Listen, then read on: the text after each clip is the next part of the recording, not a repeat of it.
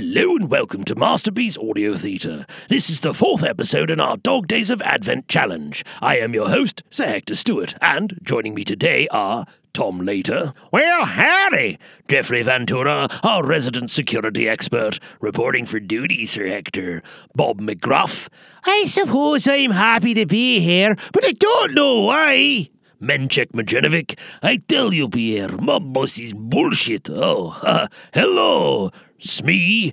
Hi, everybody. Jay Langjans. Hiya. Pierre the Shrimp. Bonjour, and last but not least. Must you be so patronizing? Why do you have to say that I'm not the least?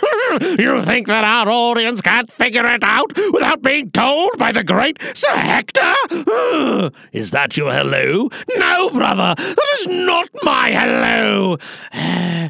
Hello, everybody, and welcome to Masterpiece Audio Theatre. That's my line, Geronimo. Sue me! Ahem. Not worth my time. All right, ladies and gentlemen, now we have that out of the way, we may get on with the show. This evening's audiobook is called Good Omens. It was written by Neil Gaiman and Terry Pratchett, and narrated by Martin Jarvis. The book was 12 hours and 32 minutes in length, and was published by HarperCollins Publishers. Some of you may recognize the name of this book, as it has been made into a TV miniseries by Amazon Prime. Since you are feeling so put out, Geronimo, would you care to read the book jacket? Oh, goody. I get to do something more than just sit here and look pretty? Ha ha ha! Pretty and sin? What was that, Scrooge McDuck? Nothing, eh? I thought so. All right. The world will end on Saturday. Next Saturday, just before dinner, according to the nice and accurate prophecies of Angus Nutter, which the world's only completely accurate book of prophecies, written in 1655. The armies of good and evil are amassing, and everything appears to be going according to divine plan. Except that a somewhat fussy angel and a fast-living demon are not actually looking forward to the coming rapture. And someone seems to have misplaced the anarchist. Put New York Times best-selling authors Neil Gaiman and Terry Pratchett together, and all hell breaks loose. Oh, talk about an exciting book. You enjoyed it, did you? Oh, yes. I mean, what's not to like about the end of the world? The Four Horsemen were a treat. Who's got 2 thumbs and agrees? This guy. I'd have loved to unload my arsenal on the Supreme Evil. Just the thought of it gets my blood pumping. Are you serious? You lot found this book exhilarating? That's a bit much. I say it wasn't a total rubbish, mind you. I actually didn't hate it. There were some bunny laughs in there, but it needed more of it, in my opinion.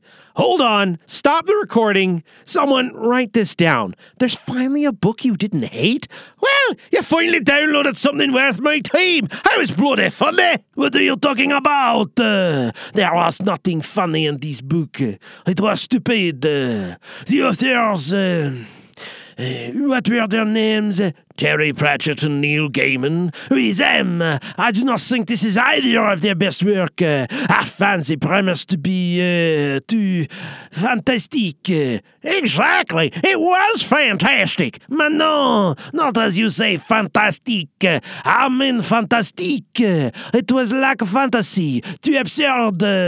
I would agree that it was messy in parts. Some things seemed rushed or forgotten about, but the narration was superb, and I believe that really helped it. The narrator, what was his name? Martin Jarvis. Him. He was adequate, but superb. He's a stretch. Of course he was superb. How could you possibly disagree with the shining intellectual genius of our esteemed Smee? We have talked about this.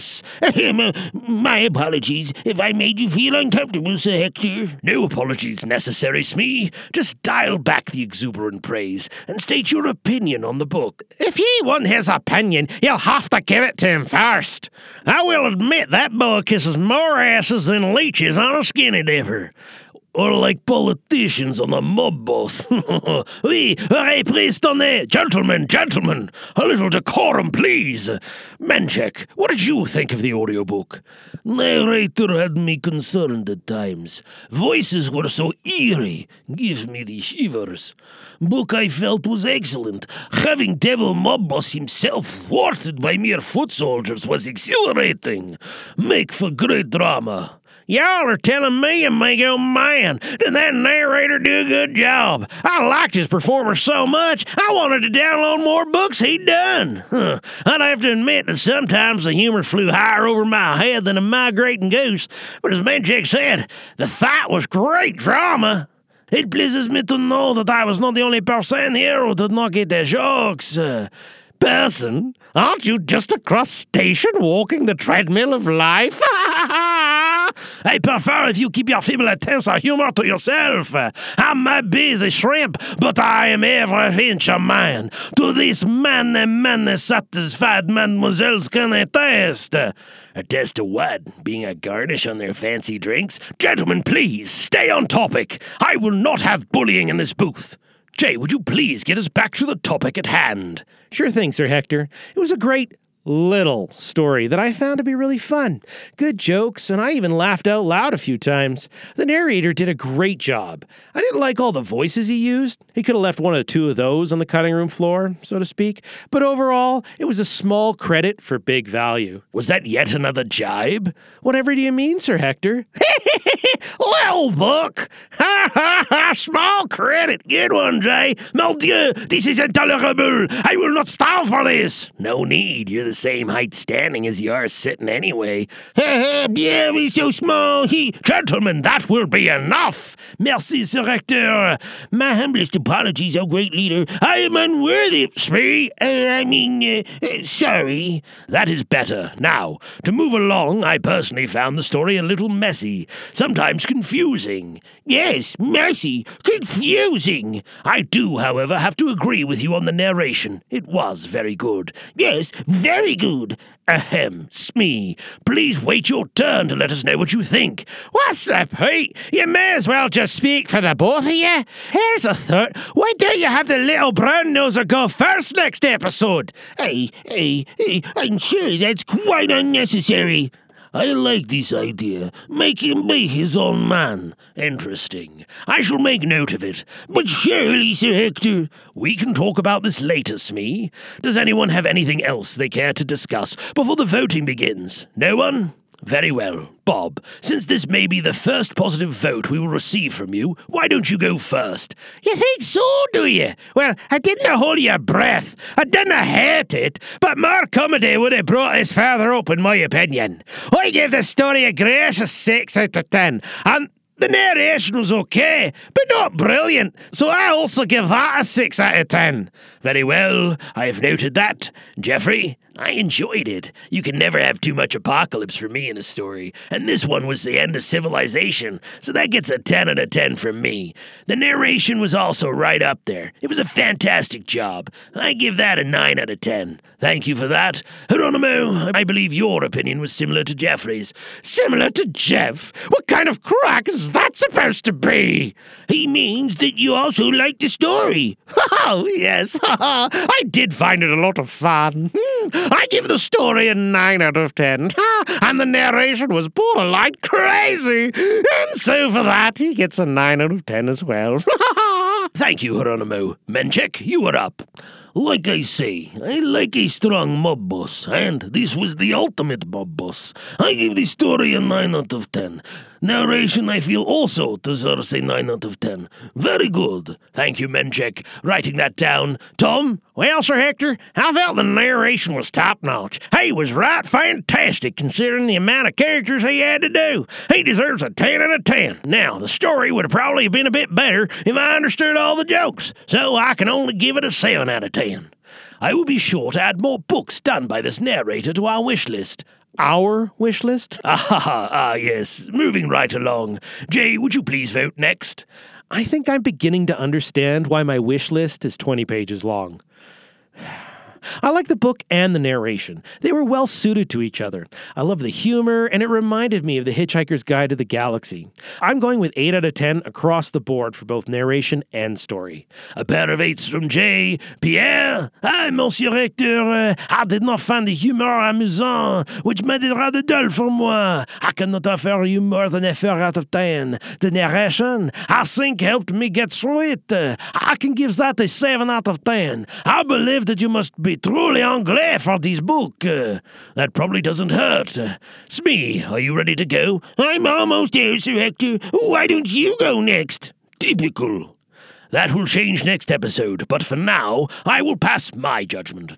I think there should be a certain amount of editing required when writing good books, and that includes cleaning up deadheads. I am deducting a point for the 3 I felt should not have been lost, and that gives this book a 7 out of 10. The narration was, as most of you have said, done very well, and I give the narrator a 9 out of 10. Oh, it's like you're reading my mind and putting my thoughts into the elegant statement you just made, Sir Hector. The loose ends really got me, and I also give the story a 7 out of 10. Oh, you do you? I expect the narration is a 9. How do you know? Wonders never cease. Gentlemen, right. I will tally up the scores here for our average. It looks as though we have an overall score of 8.2 out of 10 for narration, and a 7.4 out of 10 for story. We as a group would like to recommend this audiobook. It is amusing and well performed. This would be what we call in the digital audio space worthy of a credit. My credit? Yes, well, that is all we have for our show this evening. So, from all of us here at Masterpiece Audio Theatre, we wish you a good evening and a good night.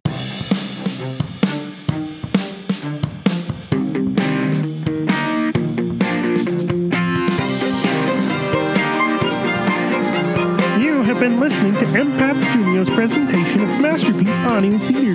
This special edition is for the Dog Days of Advent. This episode was written by J.G. Langevin and Gary Buzzard. Sound clips are from GarageBand, and they can be found in their samples library. We can be found at nimlast.org, or you can email us at j@jglangevins.com. This podcast is released under a Creative Commons Attribution Non-Commercial No Derivatives 4.0 Unported license. Thanks for joining us.